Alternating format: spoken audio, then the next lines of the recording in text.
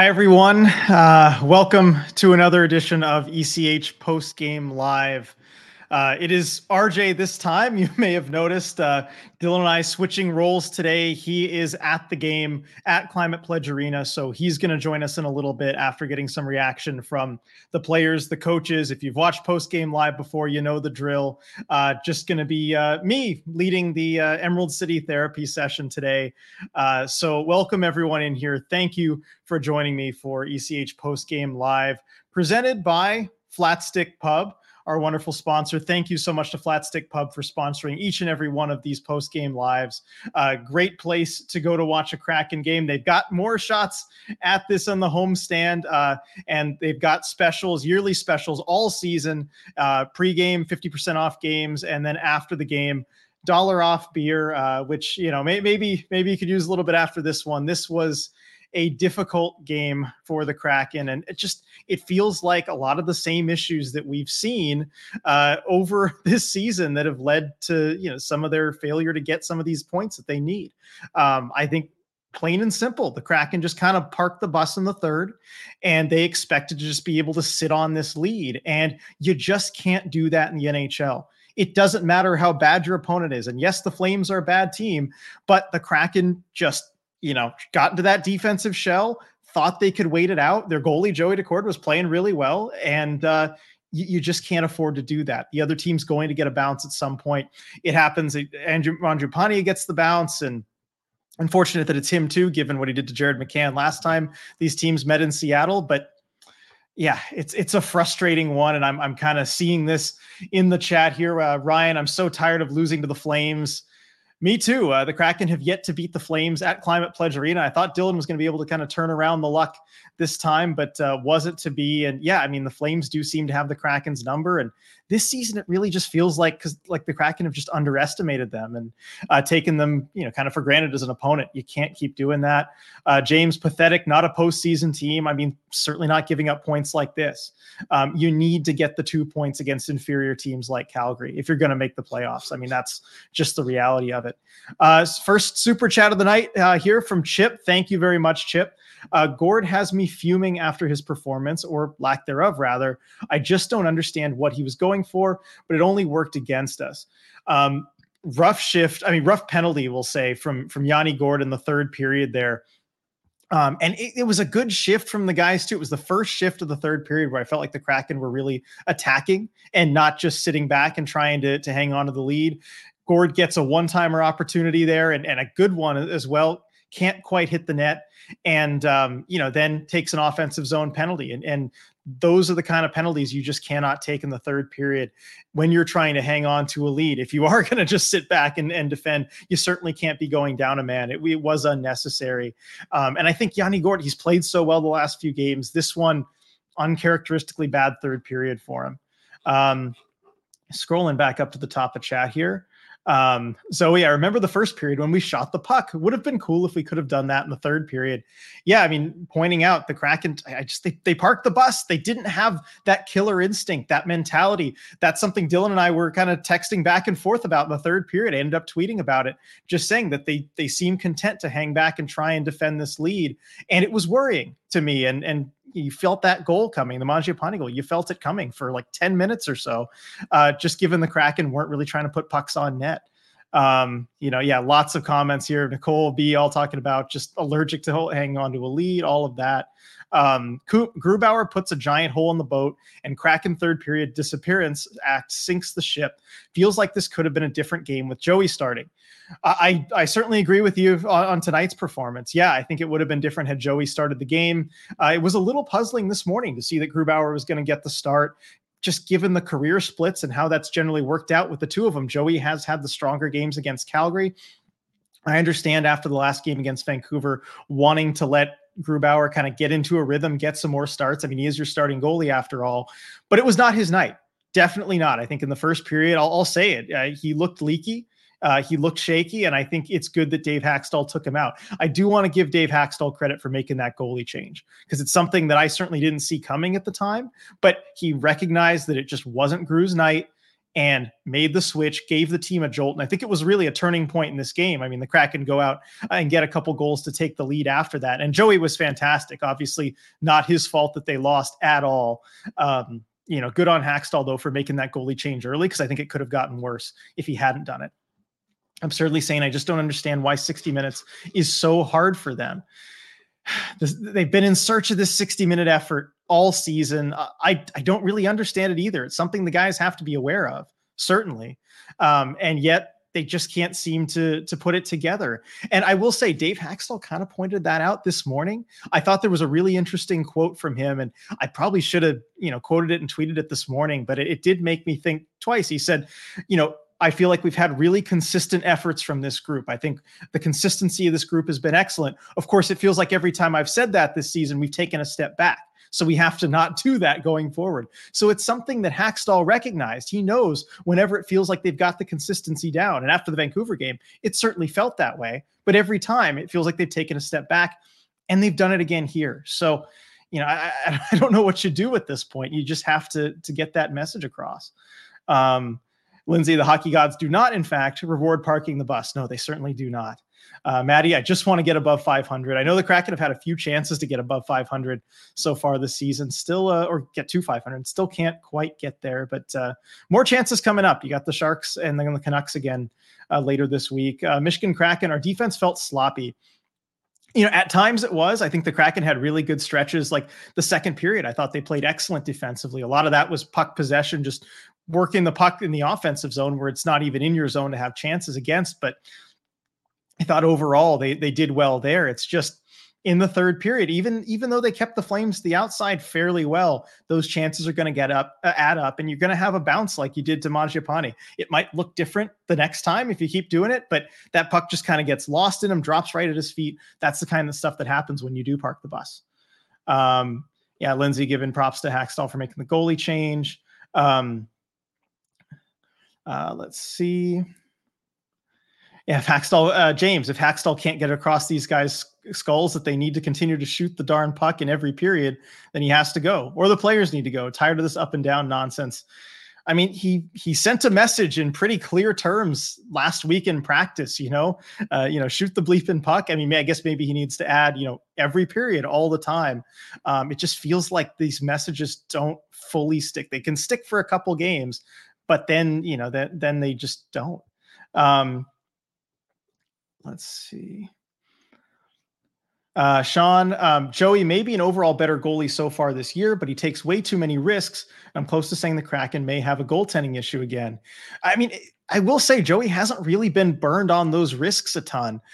You look at the goals against him tonight, the two of them in most of the game, and the Mangiapane one, certainly not his fault. It kind of just drops at his feet. It was a weird play. And then, the overtime goal, I think Joey makes the first save on that play. He does get turned around a little bit, but 3-on-3 is chaotic. And, the goaltending issue, if you look at the numbers, certainly it's there, right? Both Kraken goalies have negative goals saved above expected. And they both rank, if you look at the 62 goalies in the league, starter and backup, 64 for each team, they both rank in the 40s to 50s. So neither of them putting up real starter numbers. I think Joey's still playing well enough to give his team a chance. But I think if you're looking at the game tonight, it's certainly not his fault. And you just can't park the bus. I don't care who's in net for you. You can't let that many chances come in on you in the third. Coop, how does Tovey choose not to shoot that puck, but then decide to just leave it in the corner for the Flames? Baffling. I know. I thought he was going to shoot that puck. I was so sure he was going to take it across the middle and fire a shot there. And he's got such a great shot too. I know in overtime, and this may be the coaching. This may be the coaching telling them to be conservative, wait till you got a really good chance. And normally I support that generally, but I think that's a good enough chance to pull the trigger there. He just has to do it. And I saw him this morning too. It looked like he was really feeling it with his shot. It seemed like he felt confident in morning skate today. Dylan and I both noticed it. I just felt like he was going to go for it there. I think he should have. Let's see. Go check yourself. Third period, Flames were playing like they were down by 1 goal, and Kraken were playing like they were up 4. Better luck against the Sharks, I hope. Yeah, I mean, that's kind of how it went. Yeah, Viren, one day the Kraken will realize that they aren't good enough at defense to defend for 20 plus minutes. I hope. I know they probably like to think they are. Yeah, it reminds me the line from the Miracle movie. You aren't good. You don't have enough talent to win on talent alone. You're not good enough at defense to defend the whole game, or even for a whole period. You've got to attack a little bit, and they're good when they do. Just can't be on their heels like that. I think we're all kind of in agreement on that. Let's see. Yeah, I mean, lots of messages here. See our bud James all talking about just sitting back in the third period here. George Costanza can deal with losing because of a lack of talent, but a lack of heart. This is getting old, and that is something that's a little bit frustrating too, because this has never been a problem with this team before. Is just the lack of a full effort. Even year one, as much as they were certainly challenged in the talent department, and oh boy, were they. Those of us who are watching those remember. They never gave up. You never saw them have third periods consistently like this. They were in the Calgary position, usually against some of these teams. They were the team fighting back. And if you weren't really careful to attack and go put them away, they were going to come back and get those hard-earned goals. And right now the Kraken are on the other end of it, but they don't have Colorado's talent. They don't have, Tampa's talent. They can't really do that. Let's see. A few people mentioning, they don't feel like this is a playoff team. The possibility is still there. Like they gained a point tonight. It is half a win, but you're gonna have to start getting 2 points against these teams, because if you play like this against really good teams, you're not going to get any points out of it. Let's see. Everyone just wanting to reach 500 someday. I see you be. Let's see. Another super chat here from Jessica. Thank you, Jessica. I saw Tanev number 8 looking wistfully into the stands. Does he want to join us? Maybe. I mean, I think he likes hanging out with his brother. There was some fun Tanev versus Tanev shifts tonight. Those two are always so fun to watch. I thought he had a great game for the Flames. Chris Tanev did. He would improve the blue line. That's for sure. You got to figure out who you're moving out and how that would all look. I think it would take a lot of assets to get him. Chris Tanev is a well-respected blue liner in this league. I'm sure there'd be a bidding war for him. Don't know that that the Flames would want to send him in division either, but you can never have too many Tanevs on your team. That's for sure. And thank you for the super chat there, Jessica. And then, Hockey Mom pointing out, good to see the Tanev brothers play against each other. Always is. That is fun. Let's see back down here in chat.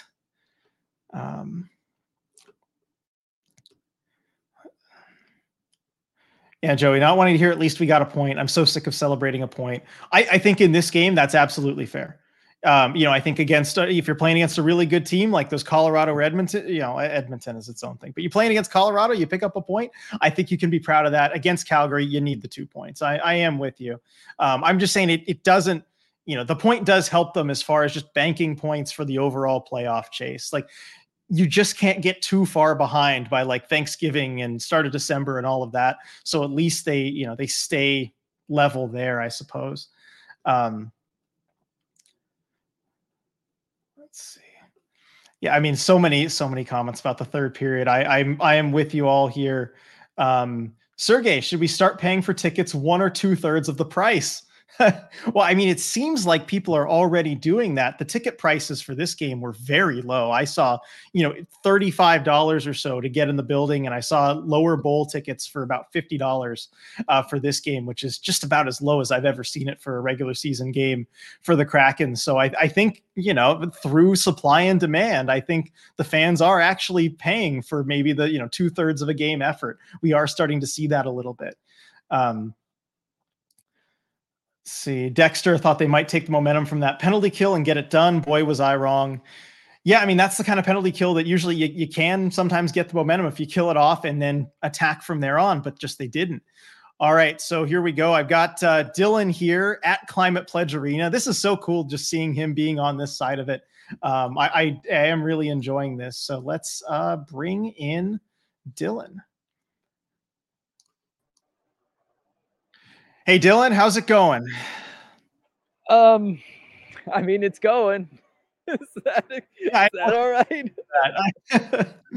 All right. So, Dylan, obviously a frustrating game here, and we kind of both watched it unfold in slow motion. You in person this time. I feel like we've seen this game before, Dylan. And I feel like players and coaches have seen this game before.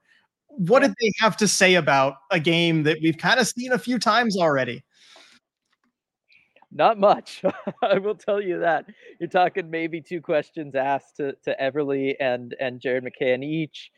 Dave Haxtell didn't have much. The idea of the third period being a struggle was brought up. The fact that they only had, I believe, 3 shots on goal in that period was brought up. And really all he had to say was, look, they spent too much time in their own zone, which any of us could have said. And he said that's a product of them, Calgary just putting on a big push after their big push in the second period, and then not winning enough faceoffs in the third. Now, on a night where the Kraken were pretty dominant on the faceoff dot, I don't know. It's really tough to see. I mean, the first period was rough, right?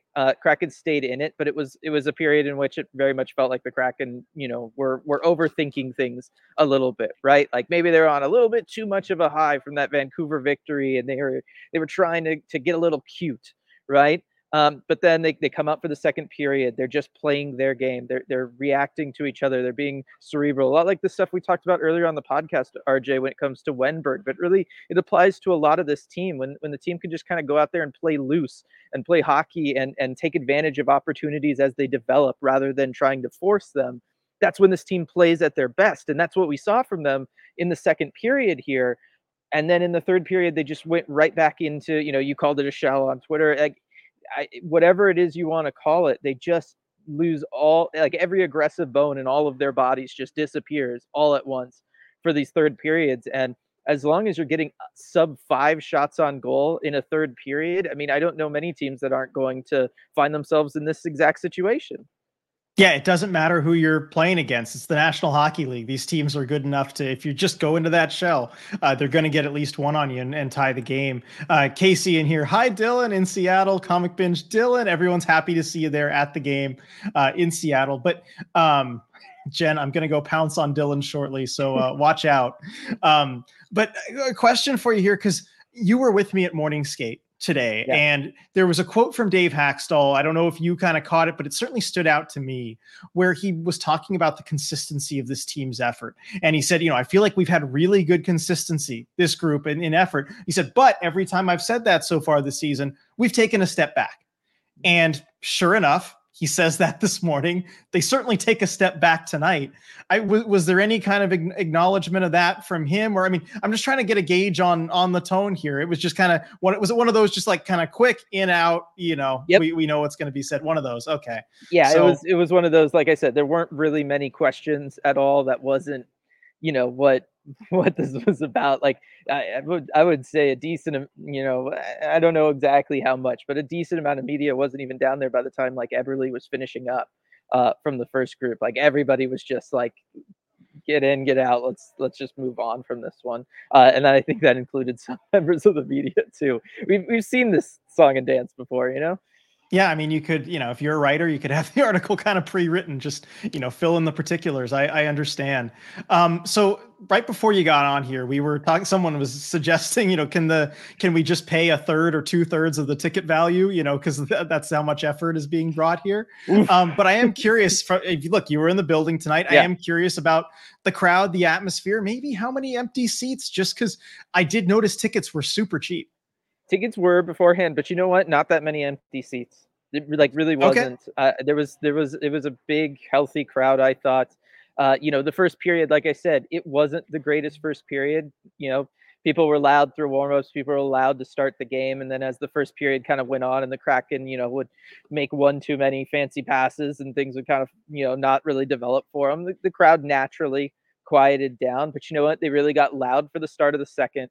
Kraken came out and they played such a strong second period, RJ. I mean, that's one of the best second periods that they've played all season long. Totally got the crowd into it. The crowd was ready there, tried to support Joey, all that good stuff. And then, afterwards, they were still in it for the third, right? Killing off penalties. Crowd was super loud. Joey make a big save. Crowd is super loud. Kraken would, get a shot on goal, 1 of 3, and they were super loud. And they were really there for this one. Crowd definitely not a problem for this one. Everybody was here. Everybody was loud, and they were definitely supporting their team. Well, that's good to hear. So you mentioned Joey, supporting Joey. I mean, they certainly got loud for him. There were a few big saves. You could see it on the broadcast. Brian pointing out here, not dissatisfied, but to the point when we're set behind 2-0 on 7 shots, Joey earned us the point. Did Hackstall have anything to say about the goalie change or kind of why he did that? Was he asked about that? Yes, he was, and this actually goes to a super chat. I don't know if you saw here from Oh, Chip. sorry. Yes, thank you where he's saying Hackstall confirmed Grubauer was swapped out due to injury and will evaluate his status tomorrow. Yikes! Yeah, he kind of did. He basically said we'll find out his status. He didn't totally know right in the moment. So it was a loose confirmation, but it was a kind of a confirmation that Grubauer might have been shaken up at some point during that first period. And that's what led to the goalie swap, which, it was making a goalie swap like that, RJ. I think you'd agree with me, right? If not a very Hackstall move. If he was to be aggressive, a lot of us up in the press bridge were like, is this because Gru is maybe shaken up, or is this maybe a new look for Hackstall? I kind of like the idea if it was just him making that move, go for it, right? I mean, it was a rough first period. It didn't look like Grubauer was tracking the puck particularly well tonight. You were seeing some stuff that was very reminiscent of season 1 Grubauer this evening, and I don't think anybody really wanted to see that, especially after he's played so well so far this season. But I do think that was one of the more interesting conversations everybody kind of had. And then, the Kraken pick up play. Joey's making all the saves that he can throughout that period and deep into the third. Kraken are doing a great job of holding the Flames to the perimeter. I mean, again, you go look at the heat map, the shot chart over on Money Puck for this one, and Kraken doing a great job. A lot of shots in close around Vladar, and then for the Flames, not really the case once Joey got in net tonight. So there's still a lot of positives for the Kraken as far as what their game is, what they want to do, and how they can go out there for at least a period at a time and do it is all still very positive. It's the right approach. They can execute on it in spurts. It's just a matter of stringing. Even if you could just give us 2 periods a game, maybe that would be enough to keep it from overtime, RJ. Well, that's important information there on Grubauer. And we did kind of suspect maybe there was something. I gave Hackstall credit. I came out here right at the start and said, good on Hackstall making that coaching change. I know Lindsay brought it up. That was good, being so aggressive when it's not your goalie's night. Change him out, give the team a spark. It felt like that was a turning point in this game. I guess, you don't like to see the reason there. You kind of hope that it's maybe just Hackstall being aggressive, but we'll see where we're at there. If there's a practice tomorrow or what's going on, we'll keep an eye on the transaction, AHL transaction log. So question here from Casey, is there a reason we didn't fight or punish Mangiapane for what he did to McCann? Your guess is as good as mine. I mean, look, the Kraken have kind of proven time and time again this year that's not really what this team is about. It's not really what they're going for. It just hasn't been their identity. And this is something that a lot of people have talked about, right? You can look at the moves they make, right? Injuries happen, and they haven't called up John Hayden like you and I have thought they maybe would throughout the course of this year. They called up other guys. So it doesn't seem like the kind of identity that the team is particularly interested in developing from a culture perspective. So it was kind of weird though. Like everybody was just like, "Oh yeah, that happened," right? Like it wasn't. Yeah. It just wasn't really in the consciousness of at least people up on the media bridge and seemingly with the Kraken tonight either, or the crowd. No boos for Mangiapane really either. So it's kind of weird how that happens. Yeah, interesting. Yeah. So I was gonna say real quick. Yeah. Also, I'm on my laptop. You know how sketchy my laptop's been today. If I disappear, I'll switch to my phone. I wanted to tell you that. Then got it. Good to know. All right, so big super chat here from Dave. Thank you so much, Dave. First super chat from me. Let's look past the loss and hold our heads high with big eyes, looking at the low to high with big shots from our D-men and the opportunities for some greasy goals. I was absolutely loving it. Appreciate you, Dylan and RJ. I mean, first off, thank you so much, Dave, for the big super chat. Big impression with your first super chat. Love to see it. And those low to high plays, big shots from the defenseman, like getting guys to the front of the net. I mean, for a lot of the game, I mean, they were doing that really well. They really were. I mean, like there were some fantastic moments, and this was something that was brought up to Hackstall. The idea of, hey, the Kraken, were looking a little greasier, right? Like they were getting in and around the net. Like I was saying before, I like that kind of new approach for this team. It feels like something that they've been missing, especially on a night like tonight, right? Against a goaltender like Vladar, where he's going to give up rebounds. So if you are taking a big shot from the point, you know that there's a good chance there's going to be a rebound in front. You want guys there for that.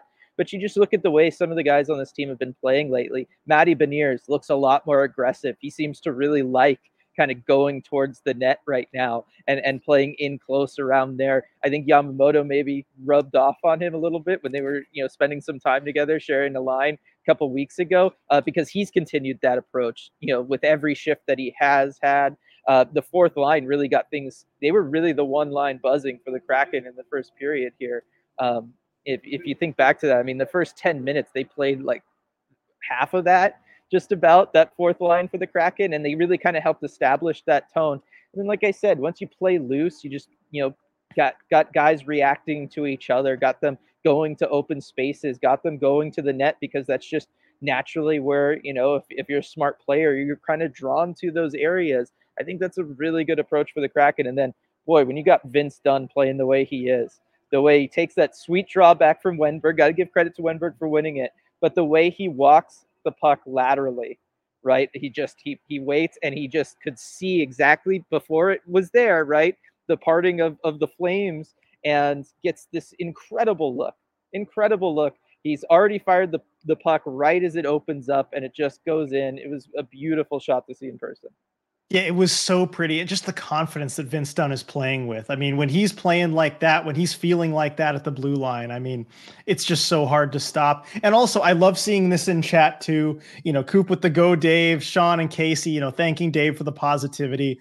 Really do appreciate that. And, I just love seeing that in chat. Kaylin, everyone, thanking him for the positivity. So we appreciate that, Dave, getting that going, putting us on a more positive note, because I think there are a lot of good things you could take away from this game. And, through the halfway point mark of this, post game live, we do tend to kind of turn and start to feel a little bit better about things now that we've talked out a lot of the difficult things. Well, and again, they did get a point in this game, right? Like that is a positive. There's been a lot of these situations where the Kraken have, maybe not been able to do that this year. And so it still keeps a bit of positive momentum. Or if you are going to say this game is a step back, it doesn't feel like as large a step back, right? Because you still get that point. You are in a playoff position right now because of said point. So there's a lot of things still positive. You look at the second period and how well they played, how well they rebounded from a rough first period, which is not something they've been used to this year, right? That had to be a new conversation for them to be having in the locker room of like, what are you guys doing? Like, I'm trying to do too much. Just relax and go play some hockey for the second period. So I think that was an interesting dynamic to see take place. You had Joey come in cold after one period, right? And he looked fantastic the rest of the way. There are still plenty of positive things to talk about from this one. It is just, it when the ending goes the way it is, right? It's a little tough at first. Yeah, definitely. And so I'm going to skip down a little bit further in chat here, kind of from ones that like after Dylan arrived. Oh, wait, I see a super chat here. Yep. Super chat from Light. Thank you, Light. And again, sorry if I'm a little slow on getting to these. I got to get back in practice here. I'm not used to being on this side of things. So thank you, everyone, for bearing with me. Super chat from Light. Odd stat to report, given issues with shooting this season. Kraken have taken more shots this year than this time last season. Was surprised by it, not going to lie. That is interesting. I would not have thought. Especially because, the last couple of weeks, their biggest struggle arguably has been getting shots on goal. So for them to be like that is very interesting. I think it goes to show how at the beginning of the year, even though they had virtually zero puck luck, and nothing was really kind of falling for them, they were doing a really good job of generating chances anyway. Right?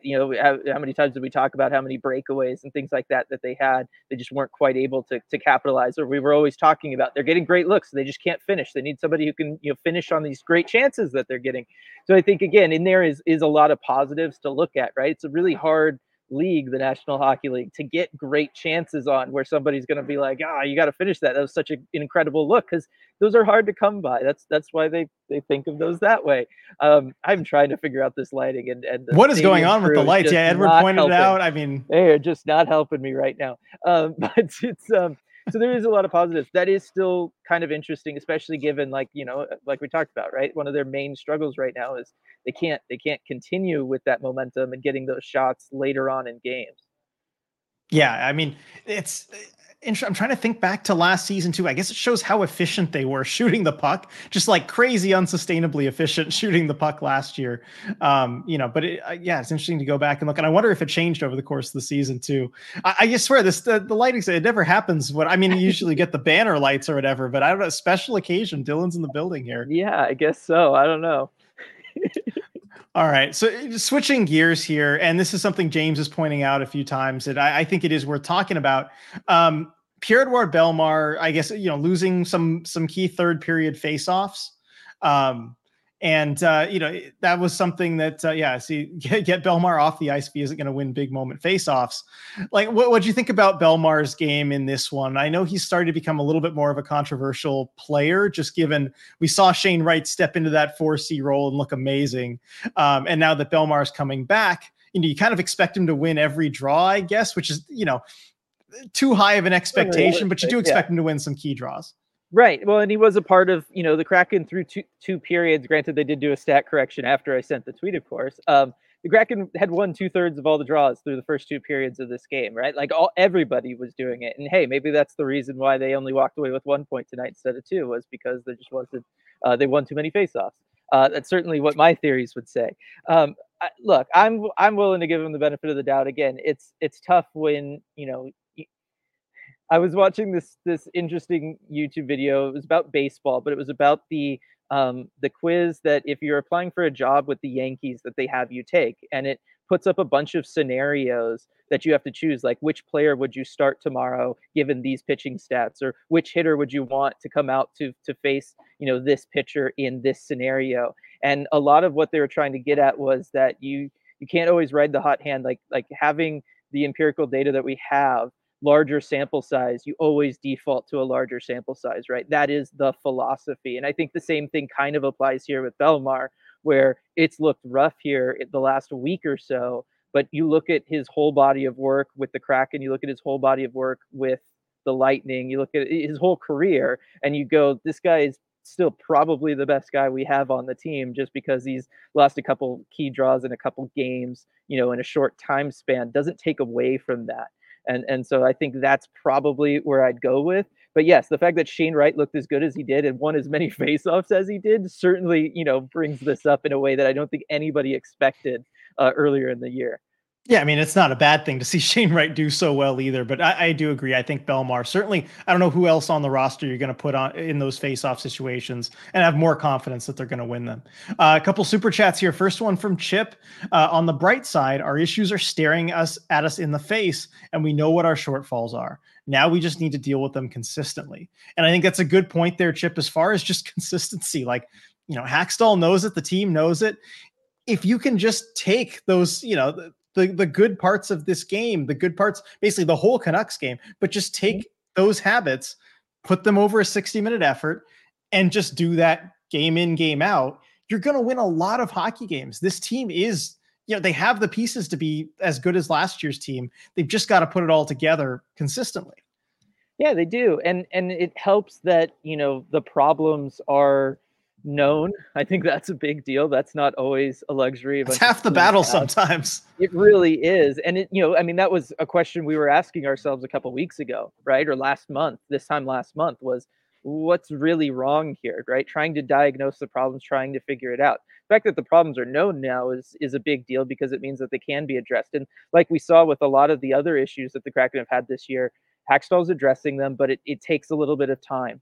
Right? When you're in the middle of a season, when you're in the middle of a stretch in the schedule where you are playing more games than any other team in the league, and you're not having back-to-back days off where you can really get in some hardcore practices and try to really change tendencies and get guys used to thinking a certain way in the offensive zone, all that kind of stuff, it takes even longer.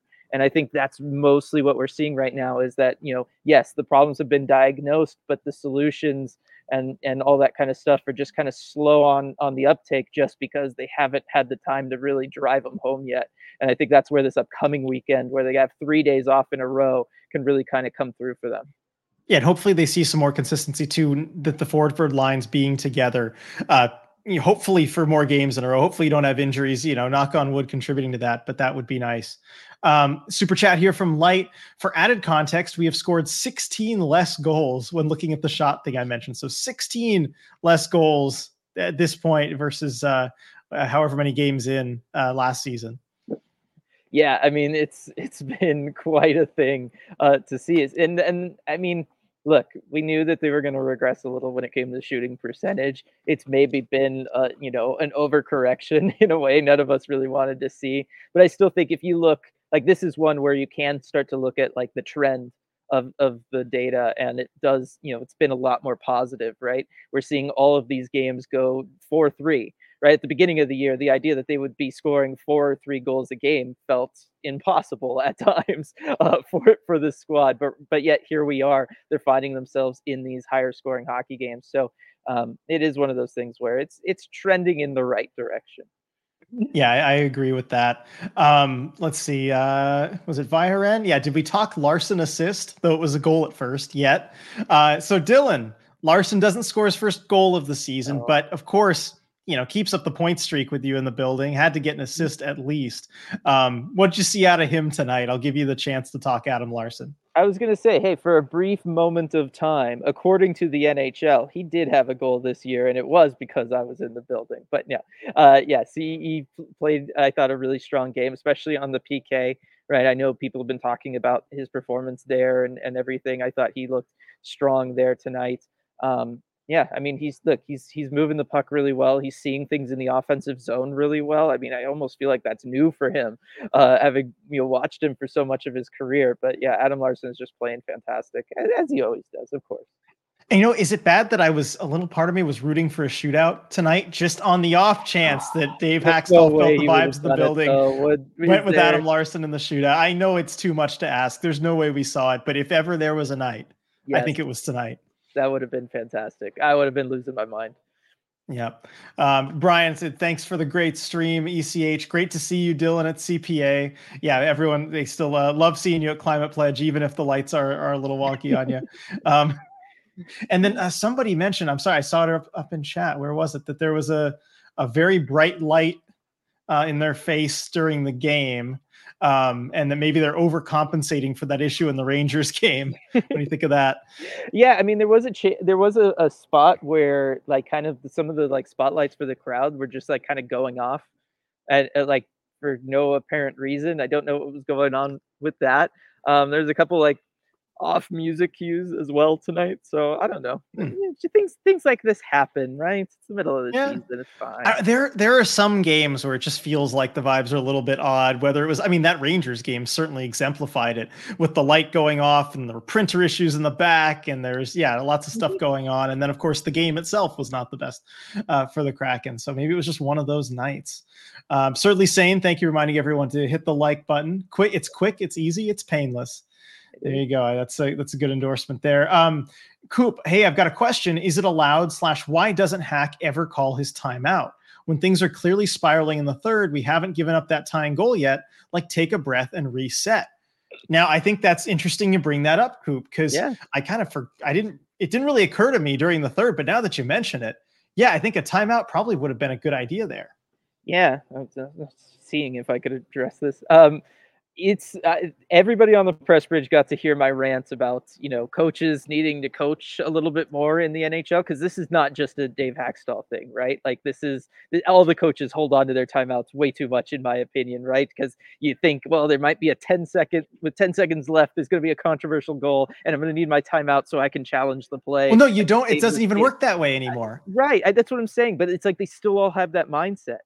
Right? Like, it's like built into them at this point. And so it's not just him. This is just a thing. But I feel like it's the same thing when it comes to the goaltending switches, right?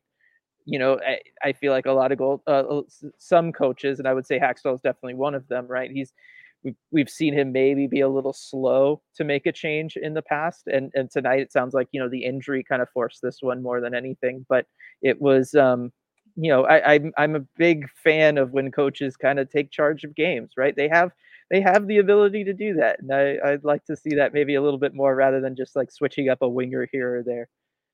Yeah, and be asking, has Hack even taken a single timeout this season so far? He must have. I can't remember a Has specific one. he? I'm sure I he don't. had. I I'm can't sure he has. remember one. Well, I do remember. I There's do been remember times after where I one of thought the he games, it was like should. last week or so, where he mentioned after the game, he said, "I probably should have called a timeout in that moment." So he recognized that he maybe should have. I mean, it wouldn't be the most surprising thing to just have, heard him mention that after this game. I mean, if there was maybe a bit longer of a presser, Yes. maybe he would have thought about it. But yeah, that's interesting. We got to go look back. I mean, I feel like there must have been at least one, like when they, if they were down by a goal or something, trying to tie it with the goalie pulled, that would be the time, right? Yeah, I was just gonna say if it happened, it happened in one of those situations. But when you kind of have the third period struggles that they have, where you need to kind of regroup your squad, or they're spending way too much time in their own zone, getting tired, they're just chasing plays over and over and over. I don't know when the better time is to take a timeout, right? And try to reset everybody, get everybody on the same page, at least let them catch their breath because they've just been chasing plays for 5, 10, 15 minutes. So I would like to maybe see that start happening a little more. And Viren pointing out there was a really fortunately timed media timeout in the Vancouver game that seemed like it settled them down when they were starting to panic. That is true. That is very true, and they did take advantage of that. And then, so it shows kind of right, like the effects that it can have for you, and maybe why it should be used. Yeah, so that's a really interesting point. That's something I'm going to be looking for going forward these next few games. Thank you, Coop, for bringing that up. That's really cool. Let's see. And by the way, I'm toward the bottom of chat now, so I know there was a bunch of stuff kind of in the middle, like as Dylan was coming on, that I had to skip over. So if I did skip over your comment, please put it back in chat. We will get to it. Just want to say that. Yeah, and while you're doing that, RJ, I just got to give a big shout out to Jen, the other member of ECH, who's here and helping out with the computer situation, kindly pointing out that I was right next to a plug and helped me plug in my laptop while we were doing this. So that was Brilliant. very much appreciated. Thank you, Jen. And you know what? It would not be the first time that she's done that for us. Actually, I've had a couple times where my phone was really low on battery. She's found a plug nearby and saved the post game live. So thank you, Jen. Appreciate that. Not just tonight, but the times you've bailed me out as well. Thank you there. So question from Tammy here. Do you think our lackluster performance will accelerate bringing prospects up to the big club? If so, what are your thoughts on who and when and how it impacts their development, either for better or for worse? All right. I think it does the exact opposite. I think them kind of being a middle of the road team right now makes it's the least likely scenario in which they would do something like that, barring injury like we saw. And it took a couple injuries for that to happen. And the big reason for that is, look, if the season was lost, you would do that to try to get guys some playing time, get them used to the NHL, all that kind of stuff. Much like with Maddie season 1, right, where it was just the Kraken weren't going anywhere. You might as well bring him in, get him 10 games, get him used to the routine of the NHL. This was something I talked a lot about back then, right? He can just see what the life of a pro player at the NHL level is like, what the schedule is like, what it's like to practice with them, go through that experience. It's really important stuff. And if you're a team that's out of it, that's a beneficial way you can kind of finish out the season. You can use it for some good, despite the fact that you're not playing for anything left. And if you're a really good team, it's beneficial, right? Because you get guys in there and they're seeing this great team perform night in, night out, and what it takes to be a good team in every practice. And they're practicing against the best, right? Because this is a good team and they're seeing all of those great things. So it can be really good to bring them in around a good team. What you don't want to do is kind of bring them in on a team like this, where it's just going to create potentially more roster confusion, more lineup confusion. And also, you're going to have some really good moments, and that's going to be good for them. But you're also going to have moments like we were starting to get worried about with Shane and Ryan, right? Where it was the team was having like their worst stretch arguably ever from like an effort standpoint, and all this stuff's going down, and you don't want them to, be affected by that. You don't want their confidence to be affected by something like that. And while a team is just kind of doing this, you really need that group to figure things out and learn to sink or swim. And adding young guys into that mix is just not a good idea in my opinion. Yeah, I agree with that. And Dave Haxtell pointed out too after the Edmonton game, the rough one, the first rough one. I get the one where the kids were up. Yes. That was good experience for those guys. Going through a game where the team didn't play well and kind of seeing what that's like, seeing the lessons you can learn from it. But I think even Haxtell realized after another rough game, like, okay, enough's enough. Let's send them back down where things are going okay. And I think you want to be a little more secure in the team doing better before you bring them up if you were to do that again. So a couple of funny comments here. This one from Autocat. There was a point in the game the scary penalty music was playing by mistake, and Alexiak was on the broadcast looking around worried. There was kind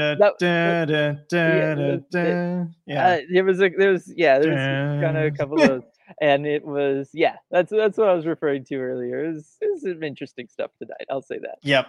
And John Baker, every time we park the bus we get our muffler stolen. It's the catalytic converter, man. Like that's really what it is, right? Car won't start after that. Certainly a problem in Seattle. It's a problem everywhere. It's a problem everywhere. It's definitely an issue. Yeah. Let's see. Coop, is there like a return your unused timeouts for extra pucks at the end of the season thing I don't know about? Probably. If there is, we don't know about it either. I was gonna say, we don't. I haven't heard that. I'm telling you, I don't know what it is. I would love for like one coach to come in and really start using timeouts and doing things like that, and then have success with it, because it is a copycat league, and everybody else would go along with it. This is all your guys, RJ. All the coaches you like, right? All the lawyers coming in, the Pete DeBoers, the John Coopers, and they're ruining everything, RJ, with their winning and their boring ways of doing it. With their winning. There you go. I'll on the other side of this, I'll read this comment from Dave. Hell yeah, Dylan, lay down the knowledge like the people's elbow from The Rock. If you smell. Great comment there, Dave. Fantastic. You're very welcome. Yep. Love the confidence boost for Dylan there at Climate Pledge. In the shadows, in the darkness. Yeah. This interesting comment from Chip here, and I think this points out something I did want to talk about. I didn't see Turbo doing Turbo things tonight, and he was a big help in the last two games. So on that front, I thought he had a good first period. Again, like he and the Wenberg and Schwartz line were doing their normal thing in the first, but this is a trend I've noticed with Brandon Tanev in these games since he's come back. He's shot out of a cannon at the start of the game, has a decent second period, and the energy just wears off a little bit in the third. Well, and is that totally surprising, especially for a player coming back from injury? Right? I feel like no player can sustain that level of energy that he brings in the first over a full 60 minutes. How does a human do that? Right. There is an element of that, and maybe that's something that the team can start planning around. But I do think there's an element of the coming back from injury, right? And there's all the stuff that goes into that, and then there is an element to what you're saying where if you don't pace yourself, you can start running into those issues. I think that works for Tanev. Just because of the effort level that he's had earlier in this thing. I wish I could say that was the problem for the whole Kraken group, right? When they start running into third period problems and they only get a handful of shots each third period, but it's not quite. Yeah. Edward pointing out, he says, last season, right around the time the Kraken went on those win streaks, I started noticing a lot of Kraken ads on buses around town. Haven't seen so many bus ads this year so far. There we go. There's the solution. Come on. Kraken advertising. Get ads. Which way does the cause and effect go? The more bus ads, the more wins, apparently. It's worth a shot now. It goes in that direction, right? Yeah. Daniel pointing out, Haxtell did call a timeout in the Red Wings game to drop the OT winner. Oh, okay. Yes, that's where it was then. Yeah. Let's see. Sean, were there any notable Tanev brothers moments in this game? Did they meet up for warmups? If they did, I didn't see it, and I was watching for it because I would love to have gotten that as a picture, but I don't believe that they did. Yeah, and I see all the comments in here, all the love for Jen. That is great. Jen, post-game MVP. She's like an outlet fairy. Yes, nice entrance, Jen. That's great. And then Maddie bringing up the captain issue again. Still feel like having captain would help this team. Like at this point, like what I don't know that if someone's going to yeah. step up and do it, right? Like, but it doesn't feel like that's happened. It Yeah. hasn't happened Certainly on not the from up ice top. anyway. Right. Slapping a C on someone's chest isn't going to make them that guy. Exactly. Someone needs to be more proactive about doing it if they want it, right? And I feel like they still all want this to be a committee approach. And Yeah. that's fine, but at some point you got to do something. Yeah, I mean, unless maybe the solution is we saw a guy with the Captain C on his Kraken jersey this morning. It was on the on the TVs up at KCI where someone had put Connor McDavid, Alex Ovechkin, and all That's the true. others on the Kraken team. So you got McDavid with the C on there, then maybe that turns around. But out of this group, I don't think so. And then Maddie saying Matty still needs to put on 20 pounds so he stops getting pushed around on the ice. What do you see from Matty Beniers in person in this one? Because we've talked about kind of the pushed around issue a little bit. You had a chance to see him in person tonight. What did you think? I don't think that he gets pushed around. Like I just don't. I think, is there a time, here and there where it happens and it maybe looks egregious? Yes. I think, look, anybody's going to go net front in against this Flames team, right? This Flames team constructed personally for Daryl Sutter, where everybody on it is massive, especially on the blue line. They're going to push around anybody, right? Like nobody's just going to walk in and be able to just get away with whatever they want. But at the same time, Maddie, like I said earlier, he's going net front, right? Like he really seems drawn to that area. He's playing super aggressive. The entire team is right now. Like I said, go look at their shot maps. They're all in and around the crease. They are really going after opposing goaltenders right now, and I think that's a big reason for their recent success is how they've been able to do that. And Maddie's been part of that. And like I said, are there times where he gets pushed around? Yeah, sure. But I really don't think that it's that big an issue. Having seen him in person, there's plenty of times where he was able. I mean, go look at overtime, right? Like there was a great example of that in the corner where he was completely pinned in the corner and he fought his way through it and he protected the puck while he did so with perfect body position, using his shoulders. He was manipulating himself all over the place to protect the puck and stay on his feet. So there's a couple times where he drove the net. I think he's there. I just think it's a matter of you know you go up against Nikita Zadorov, right? What are you supposed to do? Yeah, although it does feel like last season he was kind of winning more of those battles. And I mean, yes, driving to the net and being in the net front areas, I think he doesn't shy away, certainly. But on some of those corner battles, I feel like he does get pushed around. I still Do you see think? not Well, all the time, but a lot of the time. right. I mean, I brought this up with Maddie a little while ago. I think it was on a deep dive. But do you think that's because he's overthinking it there? We talked about the idea of him overthinking things everywhere. Do you think that he's trying to think of, okay, where do I need to go with this puck? And then he's completely turning himself, right? And so his back is completely to the defender. And that very much takes you out of a play, especially in the corners, right? You're giving away a lot of ability for them to manipulate you rather than you kind of dictating how that battle's going to go down. Do you think that that's been part of it for Maddie? Is Oh, they kind of changed up what they want to do in the offensive zone with the cycle, and maybe he's just thinking too much.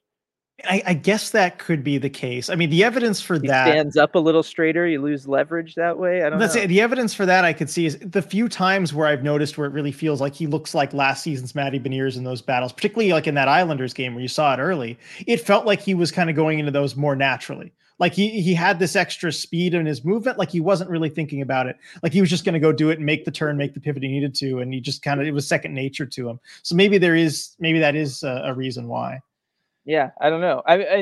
Look, I'm not trying to like argue completely this point, right? Like I'm with everybody. There have definitely been times where he has been pushed around, but at the same time, you look at some of the sequences he had tonight, or like especially that one in overtime, and you go like that's a guy who's totally capable of almost playing a power forward style game if he wants to. Like he understands leverage, he understands protecting the puck. He has it all in him. It's just why have we not seen it consistently, as I guess what I'm getting at. And I think that's more of the question than does he need to be bigger. Yeah, I guess as with so many things, it comes down to a consistency issue with this team. Um, so an interesting bit of debate going on here in the chat. So we have, let's see, Coop saying, it's hilarious to me that we're giving Hack credit for making the goalie swap and solving the exact issue he created. Major, I think you should leave. We're all trying to find the guy who did this vibes. And then, Viren bringing it up, though, career splits seem pretty questionable when you're talking about 2 games worth of playing time for Joey. Grubauer has decent games against them too. And I did look up Grubauer's career splits against Calgary, and the win-loss record is not very good. But 918 save percentage going into this one, like that's not bad. And I think a lot of the games, probably the better games were with Colorado or Washington, I guess. But Sean pointing out the Kraken were 1-7-1 against Calgary coming into this game. As I remember, Joey was 1-0-1. That puts Gru as a Kraken at 0-7. I think Drieger might have some in there, or Martin Jones. And also, this is the first point the Kraken have ever gotten against the Flames at Climate Pledge. They were just straight up 0-5 here before. So yeah. I think that also, kind of plays into it. But yeah, I get the idea of the splits versus riding the hot hand. It kind of goes with what I was talking about earlier with Belmar, right? You got to go with the larger sample size, maybe. Yeah. But it sounds like with Gru, maybe the sample size wasn't actually that bad. Yeah, and Grubauer, let's see, is 0-4, as Viren is pointing out here, as a Kraken against the Flames. And I mean, there was kind of this feeling, this assumption this morning of, we talked about it last post game. Well, it's Calgary, and Joey's better against Calgary, and Gru is not good against Calgary, so you start him. And we didn't really look up those numbers or check it or anything. It's like Edmonton too, where Gru against Edmonton, not necessarily through any fault of his own, but that's just bad news. Yeah. I don't know, but yeah, but I think also just one thing in this game too that I think you almost have to write it off is just because there was an injury. Grubauer was injured, right. And when a goalie's injured, he's not going to play well. That's not a coaching thing. You don't know that Grubauer is going to get injured before the game. I think it kind of invalidates all of it in my book. Yeah, it does at this point, right? And but like as to the original question of giving credit for the goaltending switch, like at the time, I would still do that, right? If Grubauer wasn't injured and he was just having an off night, I would still give credit to a coach in this instance for even if you think it was the initial mistake of playing the wrong guy, of making that switch 20 minutes in, right? Kind of reading how the game is going and saying, he doesn't have it tonight, we got to go with someone else who's going to give us the chance to win the game. Like, I still stand by that in theory. I know a lot of different things have happened all around it, but I still am okay with that in general. Yeah, no, I agree with that. And yeah, if he's not hurt, I like that decision. I praised it earlier in this post game. Olivia is saying, on a positive note, I was pleasantly surprised by some of the explosive shifts in the second period. Wish that energy would have carried over, but those bursts were fantastic. They were. I mean, it was an incredible push. Like I said earlier, it's one of the best second periods they've played all season. I mean, they looked absolutely unstoppable. They had the Flames completely back on their heels. They couldn't do anything. They couldn't get out of their zone.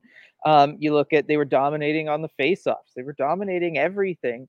It's kind of incredible they weren't able to generate more power play opportunities, given, the Flames were so backed up against the wall and they were kind of playing so desperate in their own zone. But, you could tell they were starting to get at Vladar. The rebounds were getting kind of jankier and jankier from him, right? Like the Kraken were doing an incredible job of pressing in this one. And yeah, you just got to figure out a way of carrying that over between intermissions and not letting that kind of stop all the momentum. Yeah, I mean, can you bottle it and just release it when you need? Petition the league. If you're at home, you can cancel intermission or something. I don't know. Yeah, just get rid of intermissions. Keep the play going. That would be probably smart for the Kraken here. Just have 20-minute period, 40-minute period. That's it. Yeah. So Dave pointing out. So Dave says, okay, one thing drives me nuts is the very aggressive forecheck from the Kraken. I think that it leaves the D-men hung out to dry every time one good pass, and then we're in huge trouble. What do you think about the Kraken forechecking tonight? Was it too aggressive in your opinion? We know it can be aggressive and it can give teams fits when it is. But I mean, did the Flames have a whole lot in transition tonight? I didn't think so. Not as much as maybe some other games. And I will say this, right? It's more so the deactivating that causes the problems for the Kraken rather than the forecheck. Because in my opinion, the Kraken don't have a very aggressive forecheck, right? This isn't a dump and chase style team, right? This isn't a team that wants to throw it to the corner and then go and bang bodies and try to win physical battles that way. This is very much a team that right now is trying to get pucks net front. They're trying to get shots from the point and generate rebounds and then have guys there to clean up those rebounds. They're trying to play a little east-west with some of their lines where they have guys like that, right? They want to incorporate that very much on the Yanni Gord line right now, it seems like, and a little bit also with, you look at the shifts from the second line even too. There was some elements of that. So I don't know. They're not a team that's really going in there to bruise the other team. They don't look like the Flames, I guess, right? Where it's very much like go to the corner, win the puck battle, and then we can start a cycle, and that's how we'll generate our offense. Kraken don't totally do that. So it's more so a matter of they can be too aggressive by having the D step up. And then if they pinch at the wrong time or they take the wrong angle, the next thing you know, you have an odd man rush going the other way, and that creates a dangerous chance going back. Right. And it's at that point, I guess it's on a forward to recognize that and try and cover, but it moves so fast you can't always do that. So I see the goalie debate kind of continuing down here in chat. That's most of what people are talking about. And Coop saying, I don't ever believe a word of injury info from NHL coaches, not body parts, not timelines, nothing. They're all liars and fibbers.